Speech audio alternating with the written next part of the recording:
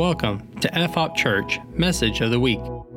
We pray you are challenged by the Word. For more information, please visit www.fhop.church.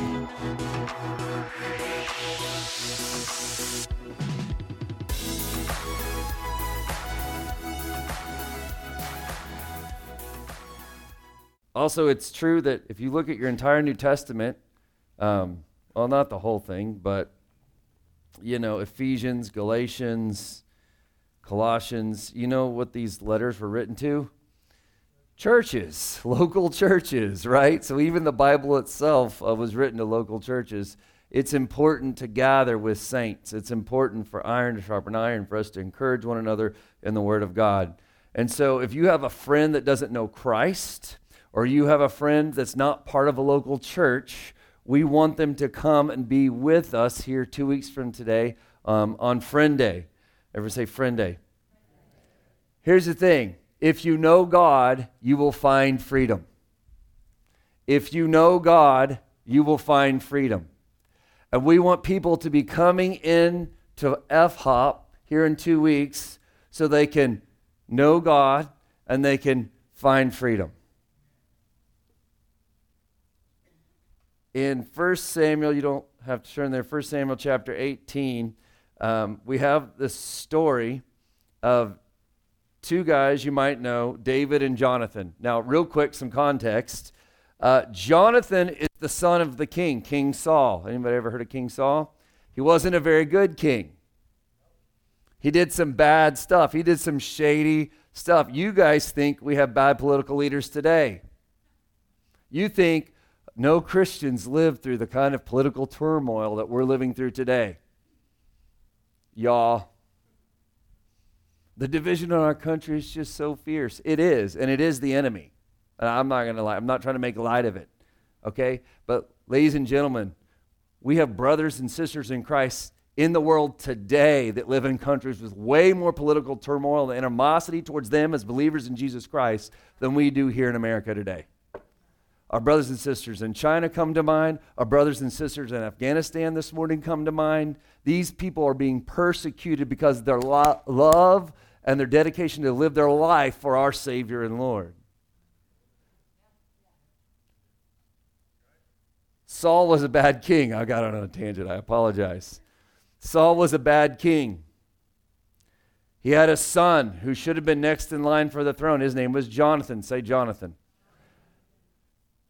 This other guy got anointed king. His name was David. You probably heard of him. He's the guy that killed the giant. David was next in line to be king because he was anointed to be king. Jonathan was next in line to be king because his dad was the king. These two guys should hate each other. And yet, we see in 1 Samuel, chapter 18, in verse 3, it says that Jonathan ends up making a covenant with David. It says, because he loved David as he loved his own soul. That sounds really familiar. Sounds like something that Jesus told us to do. Someone asked Jesus once, what's the greatest commandment? And Jesus said this, it's to love the Lord your God with all your soul, mind, and strength, right? And then he says, and what? To love your neighbor. How? As yourself. To love your neighbor as yourself. This is crazy. Can I read part of this to you? One day David goes in. He's with Saul, the king. And Saul knows that David's supposed to be the next king, but he doesn't like it.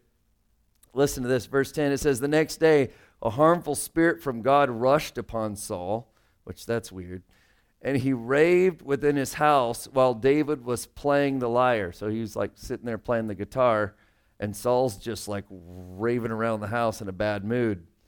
It says, as he did day by day. Saul had his spear in his hand, and Saul hurled the spear, for he thought, I will pin David to the wall.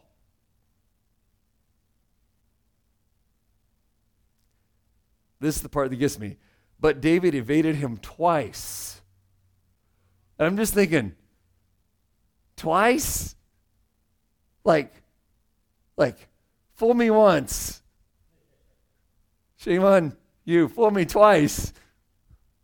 What's going on here? Like, I think if someone's going to throw a spear at me the first time, I'm like, you know what? Maybe I don't want to be around you anymore. Twice this happens. What happens is we see in 1 Samuel chapter 19, it says that Saul spoke to Jonathan, his son, and all his servants that they should kill David. But Jonathan, Saul's son, delighted much in David. And Jonathan told David, Saul, my father, wants to kill you. Therefore, be on your guard. You might want to hide yourself. Thank you, sir.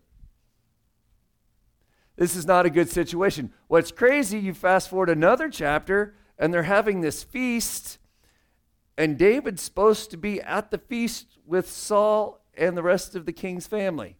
Like, he's just missing, though. He's like, you know what, David, maybe you shouldn't come to the feast. And they're like, maybe it'll upset Saul. And they come up with this really weird plan. He's like, David, let's see if Saul hates you. Which to me, I think we've established that Saul hates David. One, because of the spear throwing thing, and two, because Saul's been like, hey, I'd really like to kill David. And so they're like, let's come up with a plan to see if Saul really hates you, David. And so they come to this plan that we're going to have a feast, and when Saul sees that David's seat is empty, if he gets angry about it, then Jonathan's like, I'm going to send you a secret message to let you know that my dad wants to kill you. And so they go through this whole thing, and Saul sees that the seat is empty at the feast, and what does Saul do? He goes crazy irate, right? And Jonathan's like, man, I think he wants to kill David.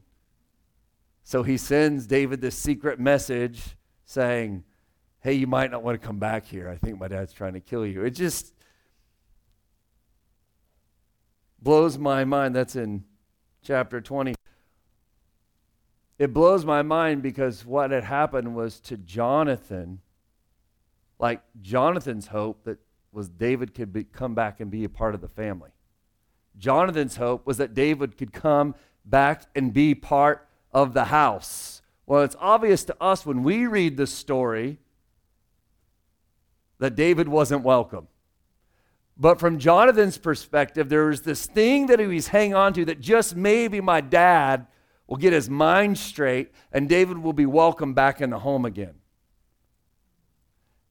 And I think part of it was because Jonathan loved David like he loved his own soul.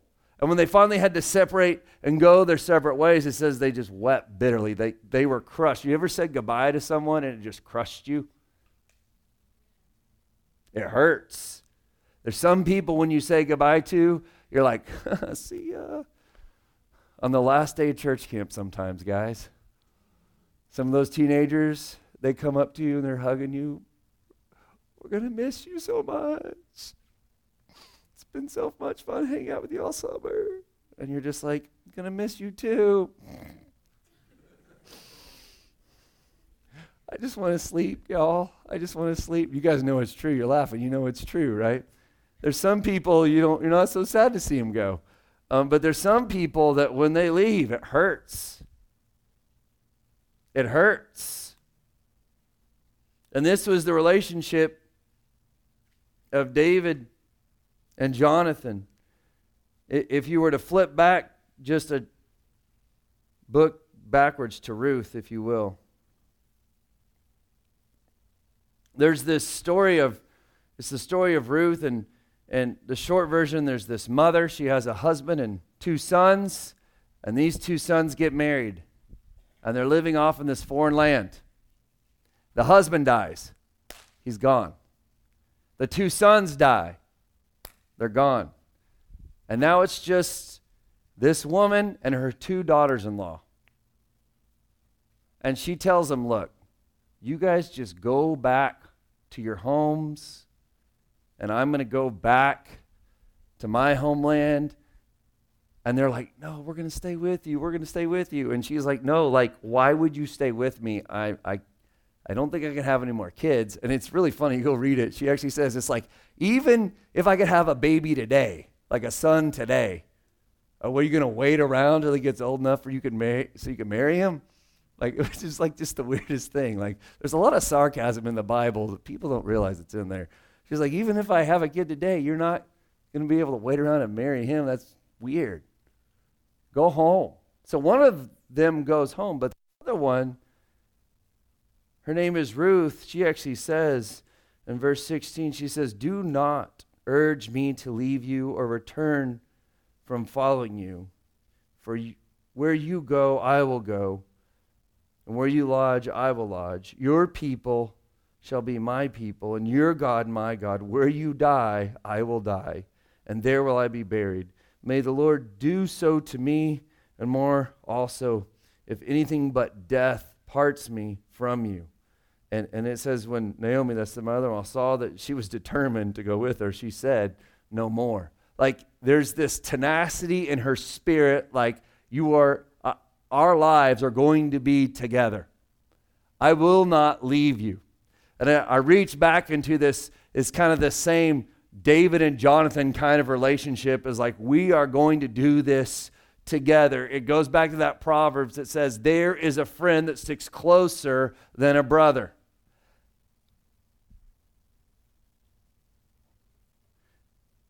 And as I think about Friend Day coming up, I think maybe some of us might have some friends that we're close with that don't know Christ, or that maybe don't have a church home. And you know what gets me even more is that you're like, man, I don't have a friend like that. I wonder if your friend is out there in the world this morning. They just haven't met Christ yet.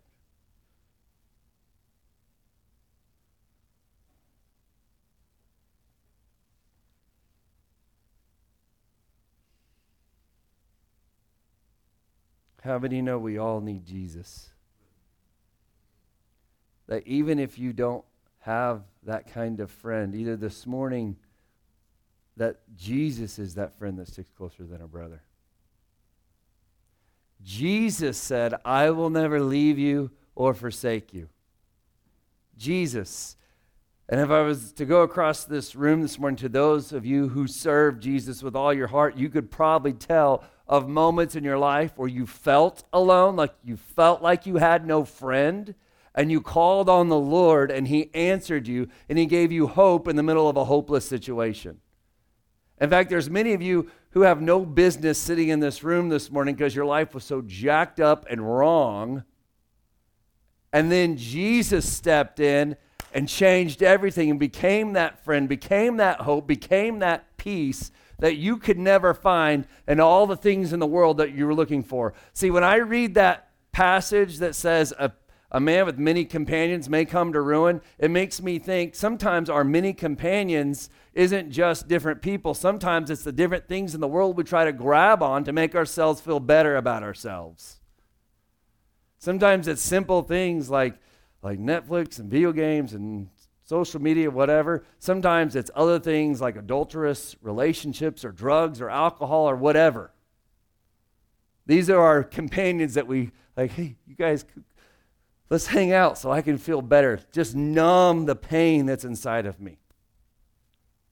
Some of that was us. Some of us have a fake friend in religion, like trying to seem spiritual or be spiritual. Guys, religion is never a friend that will be nice to you. It's simply legalism that will beat you up every step of the way.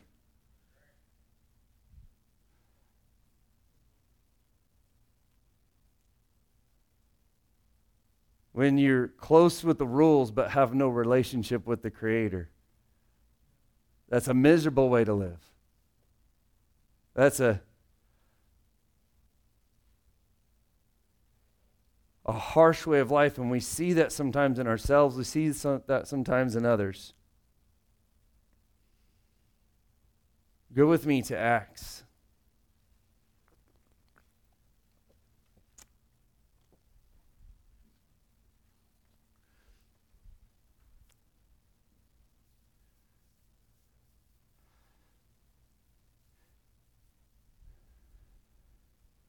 Let me throw a couple scenarios at you. Scenario 1. Here's Jonathan and David. Jonathan says, or Saul's freaking out because the seat's empty at the feast or whatever, and he's like, I'm going to kill that David guy. And so Jonathan hears it, and he's going to send a secret message to David. And instead of being like, hey, stay away, he's like, hey, come hang out. Like, I'm inviting you into danger. But he doesn't tell David he's in danger. He's like, hey, you're fine. Come on. How many of that's a bad friend? Like, it would be a bad friend if up here we have twin bridges, all these curves around here.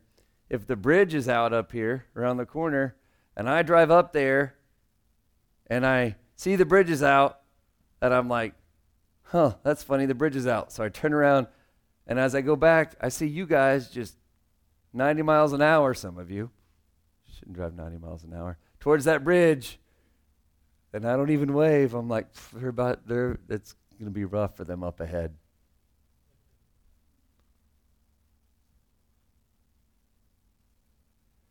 Like, can you imagine, a hurricane's about to hit Louisiana again.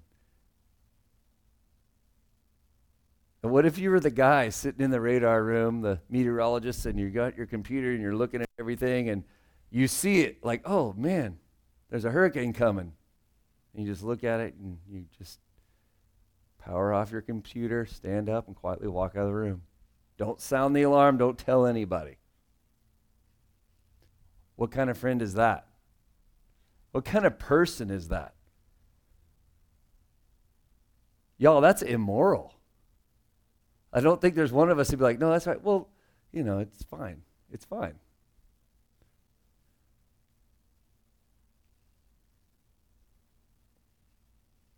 On the flip side,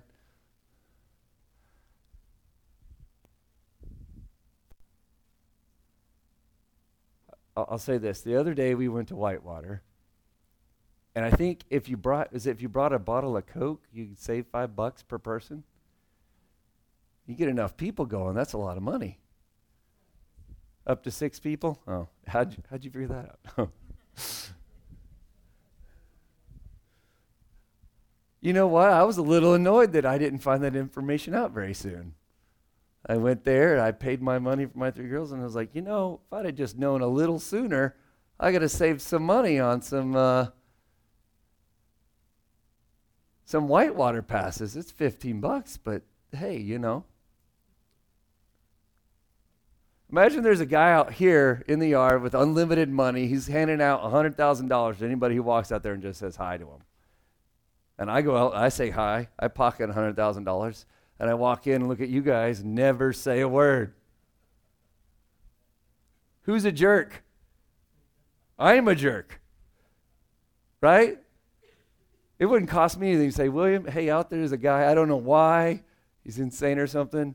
One time we had a rich guy visit us we had a chapel down at Ouachita Baptist University. This rich guy visited us, and at the end of his presentation, he had handed out salvation tracts to all of us. At the end of his salvation tract spiel, he says, by the way, he said, if you see someone throwing their salvation tract in the trash, you need to dig it out. There's $20 in every single one of them. And everyone laughed. And then about 10 seconds later, everyone gasped. Because there was $20 in every single one of them. They said he donated over $30,000 to the school that day by giving each student $20. But my girlfriend at the time had given me the flu. So guess who wasn't at chapel? This guy. So guess who didn't get $20? This guy. Guess who could have used $20? This guy, right? I was angry. So she felt bad and gave me $10. And then she was a missionary in China. In Acts chapter 16, there's this story of this miracle that happens.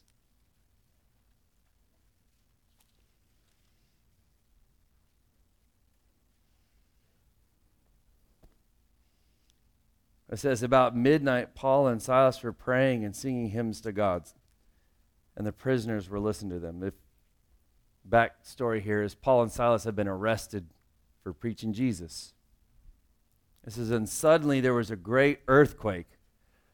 Man, wouldn't you just love it? Like one day we're just worshiping and all of a sudden just there's an earthquake. Okay, just me. So the foundations of the prison were shaken, and immediately all the doors were open. Y'all, this stuff really happened. This is not mythology we're reading about here. This happened. This was the way men of God handled situations 2,000 years ago. Men, it's time for us to rise up. It says, and immediately all the doors were open, and everyone's bonds were unfastened. When the jailer woke and saw the prison doors were open, he drew his sword and was about to kill himself, supposing that the prisoners had escaped. But Paul told Silas, let's get out of here as fast as we can.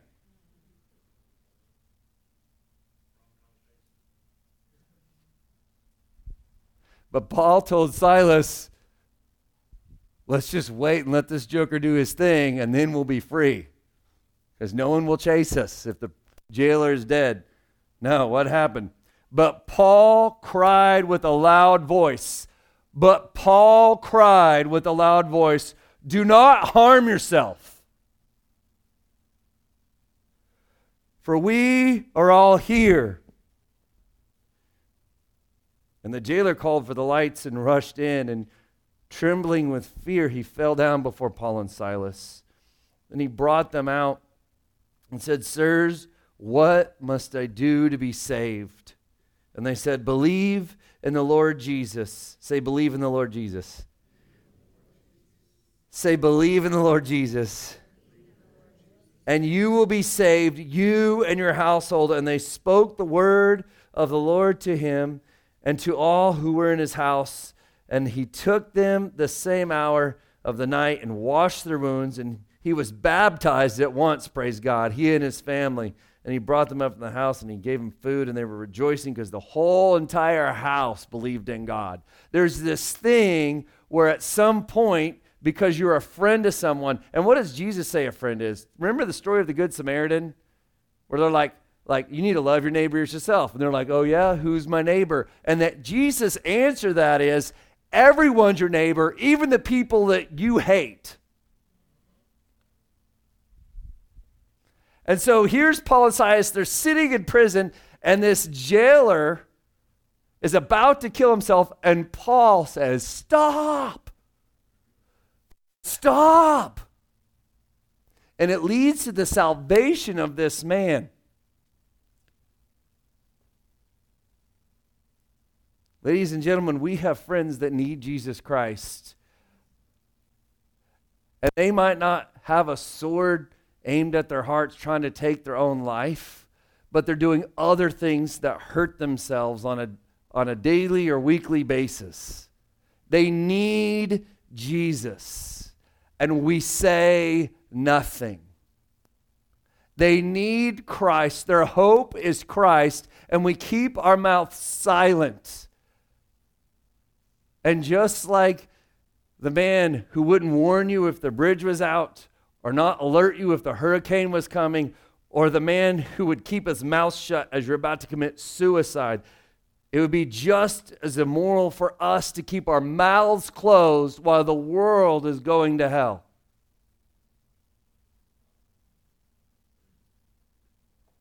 We need to be saved. I need to be saved. The scripture tells us in Romans chapter 3, it says, there is no one righteous, not even one. There is no one who understands. There is no one who seeks God. All have turned away. They have together become worthless. There is no one who does good, not even one. And so you might think, no, I was actually pretty good before I met Jesus. And I would say you don't rightly understand your condition. Because even our best righteousness on our own, the scripture says, is nothing but poop before the Lord. But look how great it is.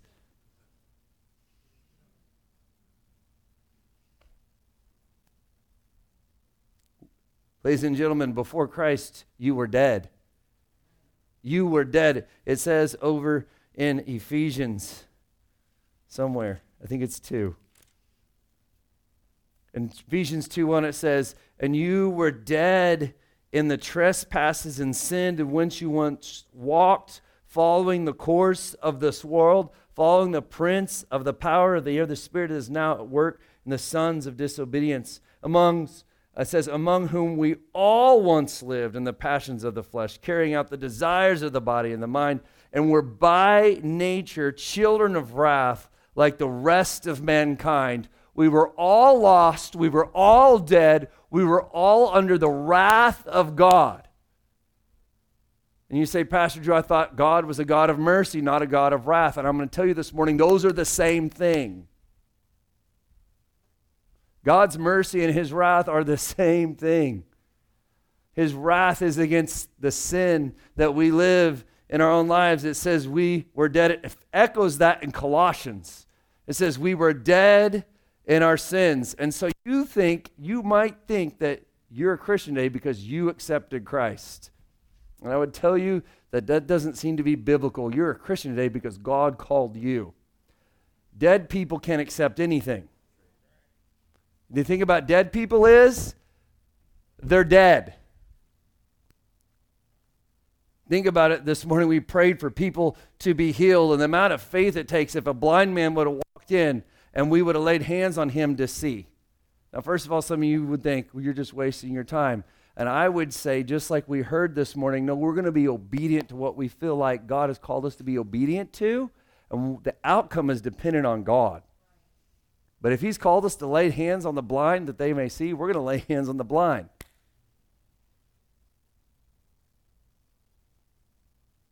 Or if someone couldn't hear, we're going to lay hands on their ears that they can hear. But what about raising the dead? Y'all, you guys, like, a dead person's also, I guess, technically blind and deaf too. Right? Nothing's going on. Can you imagine today if I said, okay, this is your homework assignment from today's sermon. I want you to go out to the cemetery and raise someone from the dead. Now, first of all, some of our guests are like, what kind of church did I just walk into?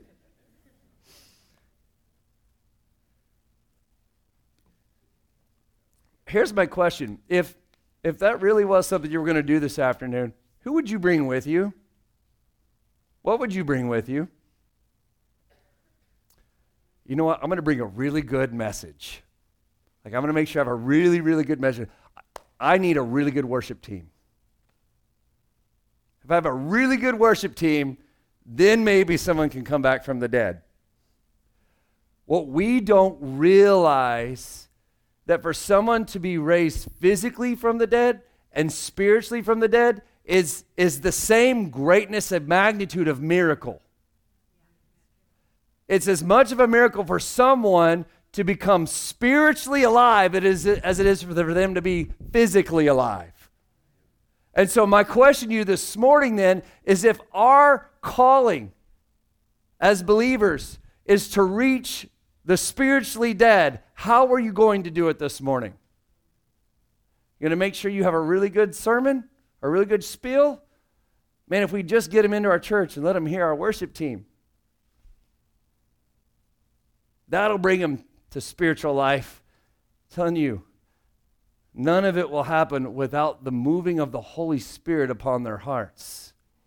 Jesus said, hey, I want you guys to look at something out here. See the fields? They're ready to be harvested. They're ready.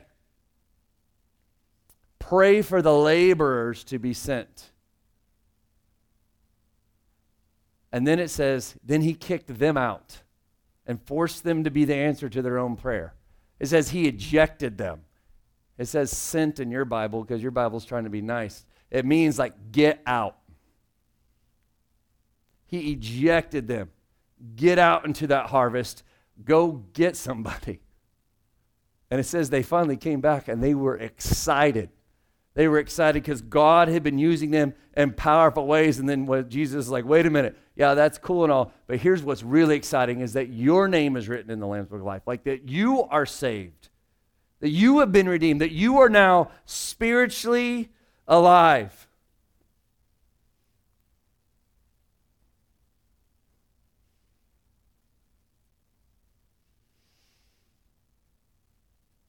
Go to John.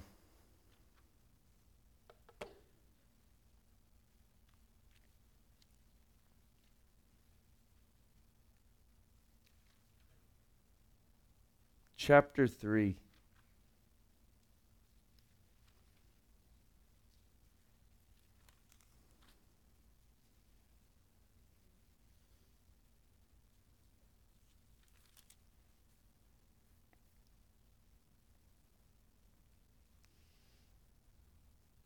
Jesus is talking to one of these religious leaders, and they're sneaking around at night talking because this religious leader, I don't think he wants to be seen with Jesus.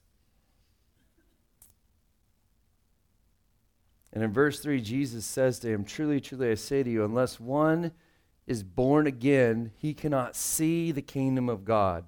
And Nicodemus said to him, how can a man be born when he is old? Can he enter a second time into his mother's womb and be born? Which is just crazy. Jesus answered, truly, I say to you, unless one is born of the water and the Spirit, he cannot enter the kingdom of God. This morning I'm speaking to a room of people, many of whom have been born again. Many who have experienced that second birth. And can I tell you something? To explain the second birth to someone is as foreign to them as it was to Nicodemus hearing about it. Like, this doesn't make sense. How can I, go back into my mom's womb and then get born again? This doesn't make sense to me. Why do I need your Jesus? Why do I need your religion? Why do I need what you have? And we feel like sometimes, ladies and gentlemen, we feel like we need a compelling argument. Like, I need to be able to argue you into the kingdom of God. Like Pastor Drew, I would tell them about Jesus, but I'm not sure what to say. And Jesus, he had an answer for this. He said, here's the thing. I've given you the Holy Spirit, and he will tell you what to say at the right time and the right moment. You just have to listen. And we make up so many excuses. The bridge is out, and people are on their way to destruction. They're on their way. When guys, we know that there's another highway with a better path. It's narrow. It's narrow. Sometimes it's a tough path. Jesus, he says, wide is the way that leads to destruction. Narrow is the path that leads to life, and few find it. And I feel like in the church in America today, what we want to do is we're like, look how wide our way is. Like, if we can just make our church more comfortable, if we can just get the right seats or the right temperature, the right sound, the right sign, like, let's do everything we can to make the way as wide as possible. When Jesus is saying, come and follow me, and it's going to cost you everything. You'll have to die to truly live. We don't need anything besides the message of the gospel of Jesus Christ. Our friends don't need anything from us. They don't need you to have a really well put together presentation of the gospel, although it would be nice if you knew a really good presentation of the gospel. Our friends need Jesus. Like, our friends need Jesus. And some of us, for some reason, I don't know where along the way, we stopped caring about that. We stopped caring that our coworkers need Jesus. We stopped caring that even some of the people living in our own household need Jesus.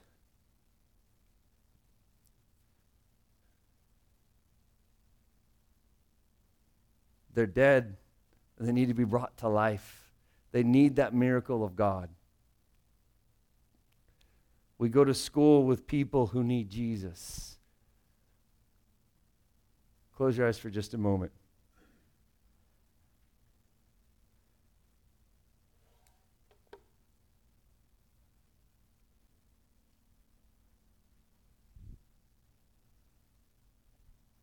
Who do you know that needs freedom in their life?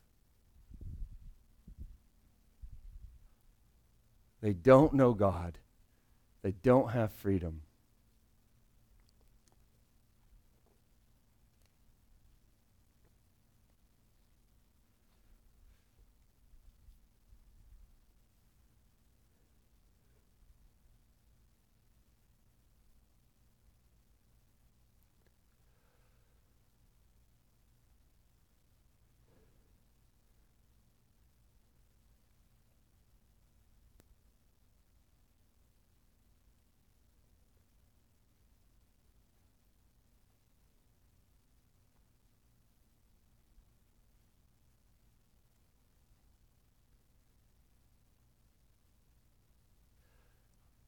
Ladies and gentlemen, my goal this morning isn't to guilt you into feeling bad for not bringing people to church.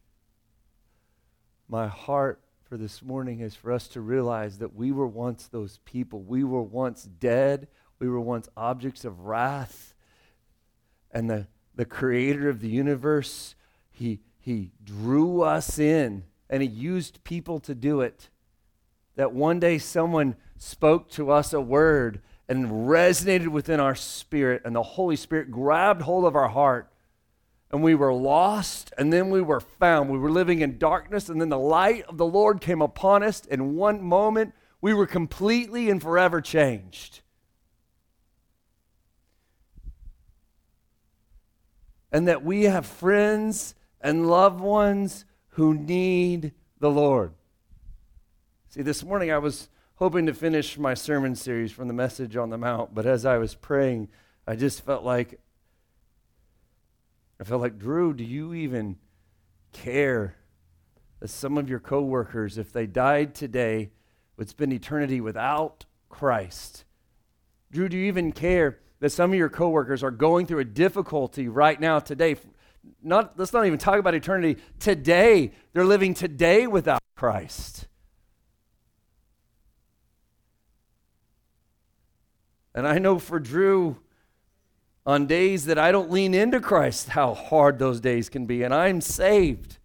How much more so for someone who doesn't have any revelation of the good and loving God, who desires relationship with them, who desires to bring them hope and life.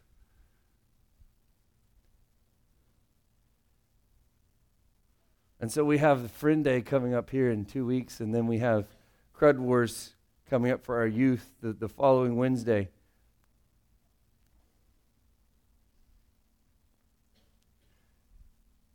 And yeah, we're going to have dinner on the grounds that day, right, on Friend Day. And y'all, I'm really, really excited to eat some really good food with you guys on Friend Day. Can I tell you something? Friend Day isn't for you. Friend Day's for your friend. Now, if your friend doesn't come, we still want you to come because you're my friend, right? Like, I don't have a friend. I'm going to stay home for Friend Day. No, you come. But we have to be a church who understands that the message of the gospel is meant to be spoken. How are they going to believe, the scripture says, unless they hear? And how are they going to hear unless they're sent? Like, this is us. This is our job. It is our job. It is on Drew. And it's on Drew to preach the gospel, not just to this room, but to people who are in my life on a daily basis. When I go to the gym and I work out, when I go to the store and I'm buying my milk, when I'm at my job and I'm trying to make copies, like, it is my job to proclaim the goodness of Jesus Christ to every person who comes up to me, because the bridge is out. And I know a better way.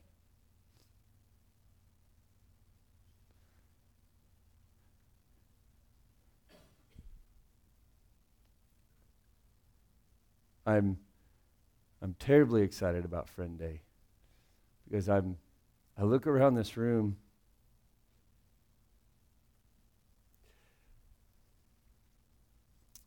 It's tough because some of you have testimonies that you've shared with the whole group, and some of you have very personal testimonies that you've shared with just a very small amount of people, and I've had the privilege to hear part of your testimony.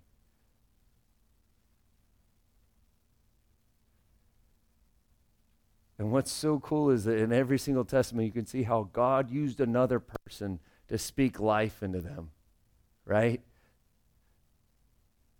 And I look around, and it's easy sometimes when you're in ministry to get discouraged, like, man, are we even making a difference? And then you look around the room and you see specific people and specific things. You think of certain moments when that person was at their wit's end and you got a chance to speak life into them. Or maybe it wasn't even you, another church member came in and they were like, hey, I know you're having a hard day, and they brought hope to their life. Or they were just in need. They just had a need maybe in their body or in their finance or something. We were able to minister to them. And you're like, okay, so we're doing something here. But it's not for the glory of FHOP. All things for the glory of God. And so y'all, we're doing something right here. But the thing that we can do the most right is tell people about Jesus and what he did on the cross, taking all of our sin and all our shame, and how he rose from the dead. Y'all, Jesus is alive today. Jesus is alive, and more than that, he's coming back again. And if we can just get our head around that Jesus is alive and that he's coming back again, I think it would excite us a little bit to do something like we've never done before. And man, I don't like messages like these because they're not organized at all. Some of you are like, yeah, I kind of gathered that. It's fine. But the passion of my heart, the cry deep inside of me, is that we would find lost people and tell them about Jesus. That we would see people that are taking the sword and they're about to take their own life, and we're stopping them. We're crying out to them, wait, I have hope, I have good news. And some people are going to listen to you. Some people are going to spit in your face. Praise God. Jesus is going to do a work. Jesus is going to be glorified. Robert, will you come up? And everyone, would you stand up? And this is what I want us to do.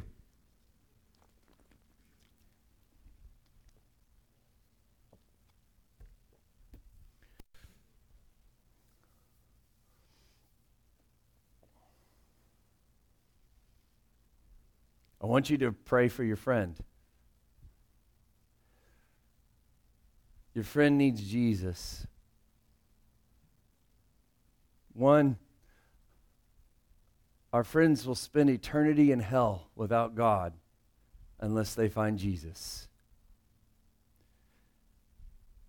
Two, our friends can know heaven now, not after that. You can know heaven now. You can know God now. You can live in the fullness of life now if you meet Jesus. If you come to know him as Savior and Lord. Some of you have friends that Jesus is Savior, but he isn't Lord of their life. They need to be here on Friend Day. And I promise I'll have an organized message that I didn't just...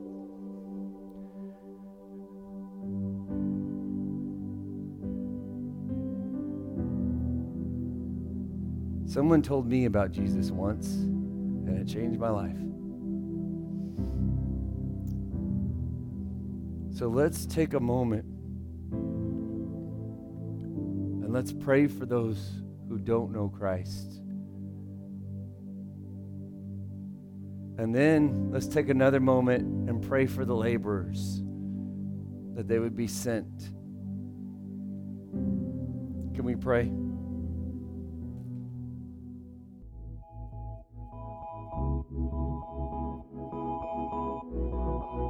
Thank you for listening to this podcast. For more information, including service times, contact information, and online giving, please visit www.fhop.church.